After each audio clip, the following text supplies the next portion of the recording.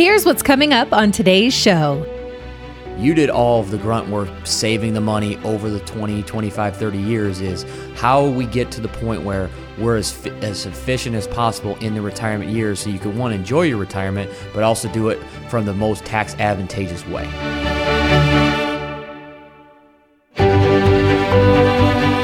It's time for financial advisor Ben Schrock to give you the keys to retiring with confidence. This is Unlocking Your Financial Future. Hello and welcome back to another episode of Unlocking Your Financial Future. I am Ben Schrock, and joining me for part 2 of our conversation around Roth IRAs is Dan Oakleaf. Hey, Ben. How are you? Good, man. How are you doing? Good. So if you missed part 1, tune in, go back and play it. It is, we talk about Roth IRAs, and Dan kind of dives into the details of what it is. First and foremost, understanding what it is, understanding money that goes into it as a contribution as opposed to money coming out of an IRA to a Roth, which would be a conversion. So we talk a little bit about the ins and outs in there, and today we're going to talk a little bit more about the processes of us, recommending a Roth conversion. What are some things that we look at when we do that recommendation? Why are we making that recommendation? Really just kind of get into the weeds a little bit. So I'll pick Dan's brain as to, when he sees a potential need for a client, what are things that are really popping off the chart? What is he looking for? And when he makes those recommendations. So Dan, you ready to roll? Ready to roll. All right.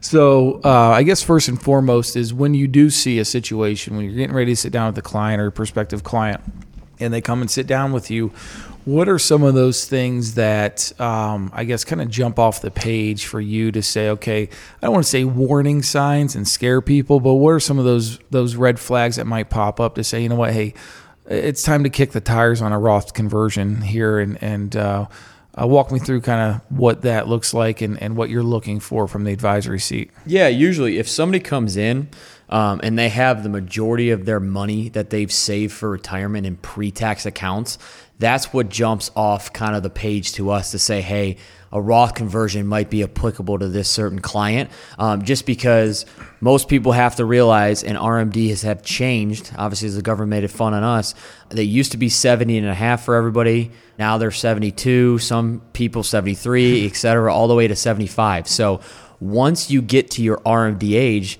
the government's saying, hey, regardless of whether you want to take out the money or not, you have to take a set percentage out of your pre-tax accounts, okay? So if you have a significant amount of money in those pre-tax accounts, that RMD amount is going to be very, very large from that side. Stop you there. Talk about the pre-tax accounts. So by pre-tax, you mean? Pre-tax means regular 401k, traditional IRA, 403bs, anything that has usually a word in front of it that doesn't use the word Roth. So more often than not, any from that side, rollover IRAs, stuff like that, that's going to be your pre-tax IRA. So okay. Good clarification on that. And so, it's they add all, and again, I don't want to get too in the weeds here. Some accounts can get aggregated with others, but basically, for the most part, if you have a pre-tax account, and it doesn't matter how many of those accounts you have, add them all together, divide it by that factor, and boom, that's the number you got to take out. And it's typically, 3, it's not a percentage dividing factor, but it's roughly 3.3% year one of that pre-tax bucket, right? Yeah, that's our hand kind of hand script. What we usually think is what the RMD is going to be for that. Like Ben said, as you get older and older and older, they're going to have to take more and more out. Yeah. So that's the one dilemma that we see in our offices is how do I curb these RMDs? That's the one big thing we look at, but there's also a lot of other benefits when it comes to Roth conversions. So you get to a certain situation, you put yourself in the retiree shoes, right? Mm-hmm. So I've done my job. Everyone told me to save, right? Mm-hmm. No one really told me how to save. They just said, put money in your 401k because you might need it later. And I've been doing that my whole life. And boom, I retire with $1 million or $2 million in pre-tax money that, I've done my job. I've saved to get there. And now all of a sudden I got to take out money at 72 or 75 or whatever age now. And that could thrust me up into another tax bracket. Correct. So I guess, that's just the reality of the situation. If there's more education around that on the beginning phases, maybe people save more into the Roth portion of the 401k. But and to that point, Ben, that's the one thing about Roth is it's not like Roth has been available for 35, 40 years. Yeah. So a lot of times clients come in and, like Ben said, did the right thing.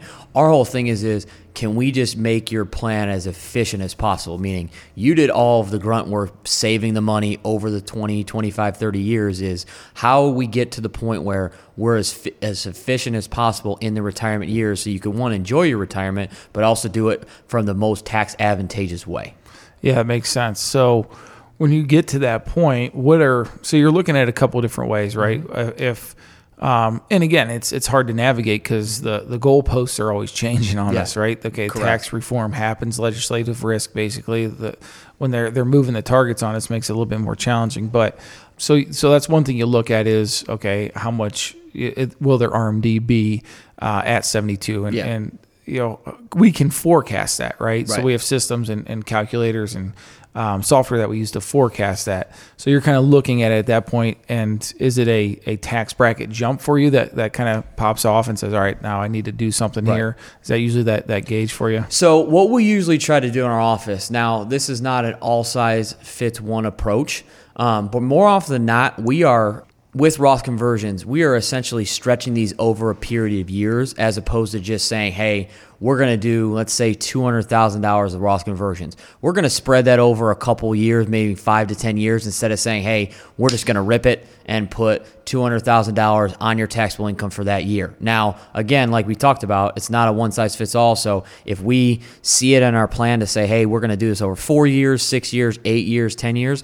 we'll let that software and plan dictate what the best thing is to do. But more often than not, we see in our planning processes is stretching it over a set amount of years is probably the best way to do it from a long-term tax saving standpoint that we've seen with our clients. Yeah, and that could be, that's going to be kind of I don't want to say the luck of the draw, but when you decide to retire, if you retire at 60, right, you got 15 years till you're 75. That's a long period of time that we could stretch out those distributions, and rarely do we say convert all the way down to zero. Correct. Right, because you always have, if you have pre-tax money, you're going to have a standard deduction, whether it's as high as it is today or it gets cut in half, 2 years from now, you're always going to have one. So use it. Yep. So some pre-tax money doesn't necessarily hurt. Now, the nature of the conversion process, can you walk us through, timing of it, why we like to do it in Q4, for sure, and then the aspect of it and how we convert internally with, individual investments? Yeah, so at our firm, Keith's our chief investment officer, so we like to do the majority of our Roth conversions actually in the months of November and December, okay? The reason being for us is that gives us the easiest way to do it the most efficient way possible, because we'll give you an example of this. We're going to know if we do it in November, December, what your income is for that whole year, okay? The problem if somebody does it in June or July, okay? Let's use, for example, we're doing a $50,000 Roth conversion, okay? If we do that in June, all right, everything went great, awesome. But herein lies the big problem with doing it in the early to middle of the year, okay? If you have some life event come up in September, October, November at the end of the year and need extra money, that's going to totally throw the plan for the loop, because we planned that Roth conversion based on what income we thought it was. Mm-hmm. But we all know life happens and some things come up and dictate to where you need the money, which is fine, but it's going to totally throw off what we expected your income to be for the year. So in our office, we really do like to plan in November, December, because one, we're going to know, not up to the penny, but dang near close to it, what your income is for the year. And if we can do the Roth conversions up to almost the exact tax bracket we need to. So we're a little bit different. Now, there are one-off circumstances, like we'll use the example of 2020, okay? In March, we took a 25 to 30% dive. So we were down right around 25 to 30% overall for the market. There are times where we will call and talk through with the client what we're thinking of. And if the opportunity is too good to do it, we will do it in those circumstances. We just have to line it up and tell the client, hey, this is what we have to do for the rest of the year. Just let us know and work with us on if you have an event where you need some money. We just have to be smart about where the money comes from and how to do it, because we don't want to shoot ourselves in the foot from a planning standpoint for the client to say, hey, this is going to be really, really good, but we threw a 30 extra grand at you in November as a withdrawal, and it just threw you for a loop. So in our planning process, more often than not, it's going to be November, December, the late months. And you hit on a good point talking about March of 2020 when COVID happened. The other component that we look at is converting those individual stocks. Right. So like obviously everything was down, but specifically, our oil and gas companies, the BP, Chevrons, Exxons, the barrel of oil was negative. Right. In our Roth accounts, we were looking at converting those stocks. Yeah, they might have been down, 30, 40, 50% drop at that time. And we just took those individual stocks and converted them in kind, and then that growth thereafter at that share price is all tax-free within that Roth. So to your point, we like to wait till October, November, December if we can, but the market kind of helps us dictate that too. And say, hey, if there's an opportunity for us here, by God, we're going to take it. Yeah, and we're coming off a year, 2022, the majority of the industries were down, meaning this sector was down, especially tech. So, for example, Apple last year, we did a good amount of conversions with Apple stock, because if the Apple stock was down 32%, like Ben said, and we converted it to the Roth, that means all the growth we had this year out of Apple is all going to be tax-free when you take it out. That's the one really cool thing when it comes to how we manage our portfolios is we're not mutual fund based, so we can go in and individually pluck, okay, for example, these 3 stocks are down. They're worth about 40 grand. That'll be where we convert our money so that when those stocks individually recover, we're going to get all that gain in the Roth. So it's really cool. That's something we sit down with our clients and say, hey, these are one of the many reasons we think individual stocks and knowing individual equities and individual bonds are very beneficial in your portfolios as opposed to the mutual fund-based portfolios, just because you can really hone in and pick and choose what's the best thing for you personally to do. Yeah. Awesome. Yeah, so I just want to touch base on that, the For sure. inner workings, the logistics of actually pulling that thing off. And then from there, it's really just pulling the trigger and doing it, right? Yeah. And again, what we do when it comes down to it, when we're making these recommendations, we know we're not CPAs. We're not filing our clients' tax returns. So we always are going to get their accountant's blessing on For that. sure. Or if they're doing their own taxes, they're going to make that judgment call. Right.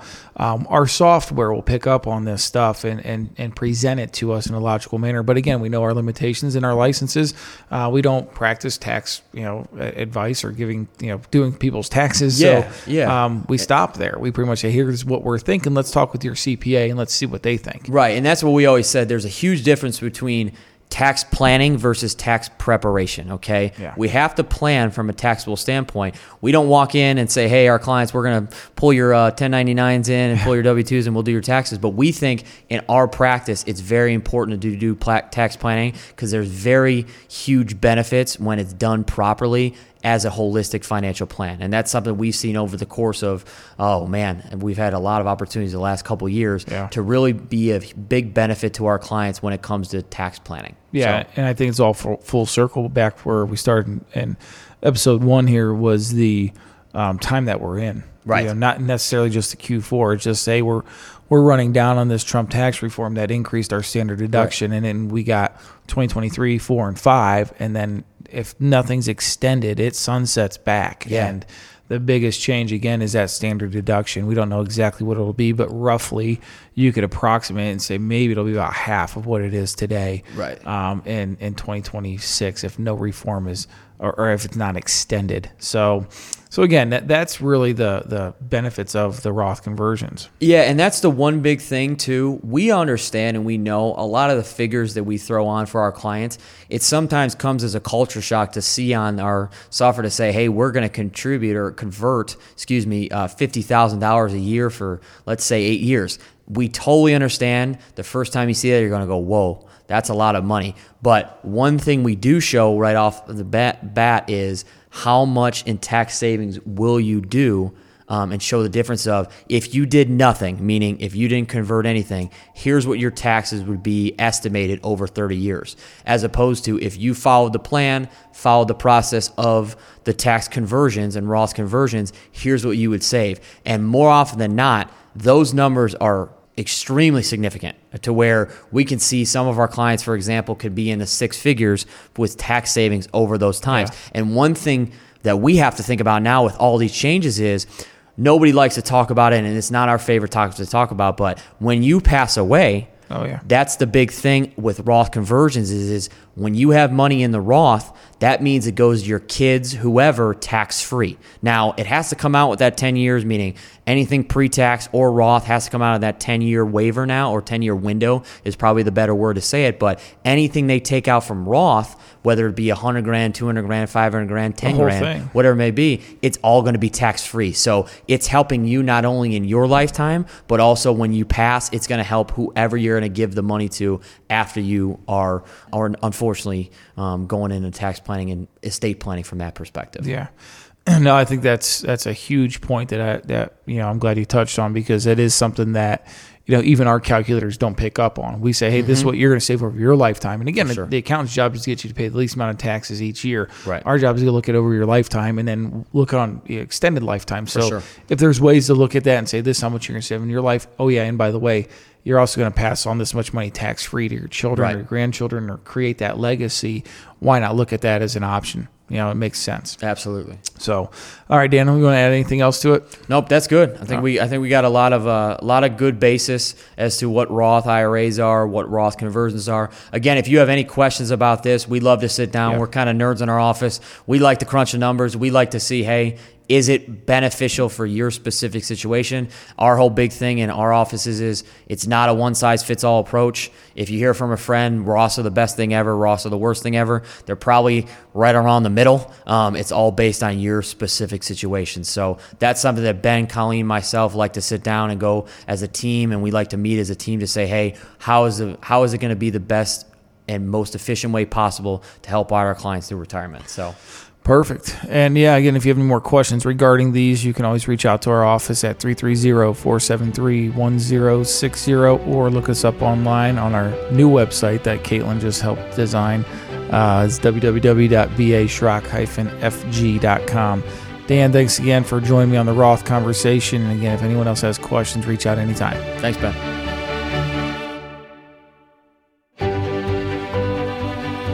Investment advisory services offered through B.A. Schrock Wealth Management, Inc., a registered investment advisor.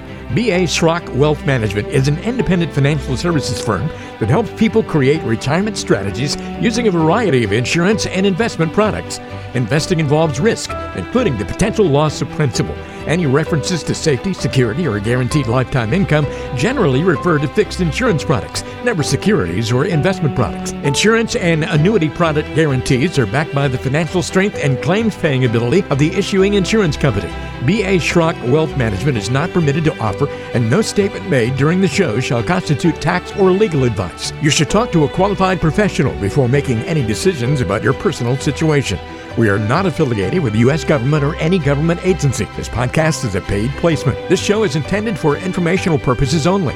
It is not intended to be used as the sole basis for financial decisions, nor should it be construed as advice designed to meet the particular needs of an individual's situation.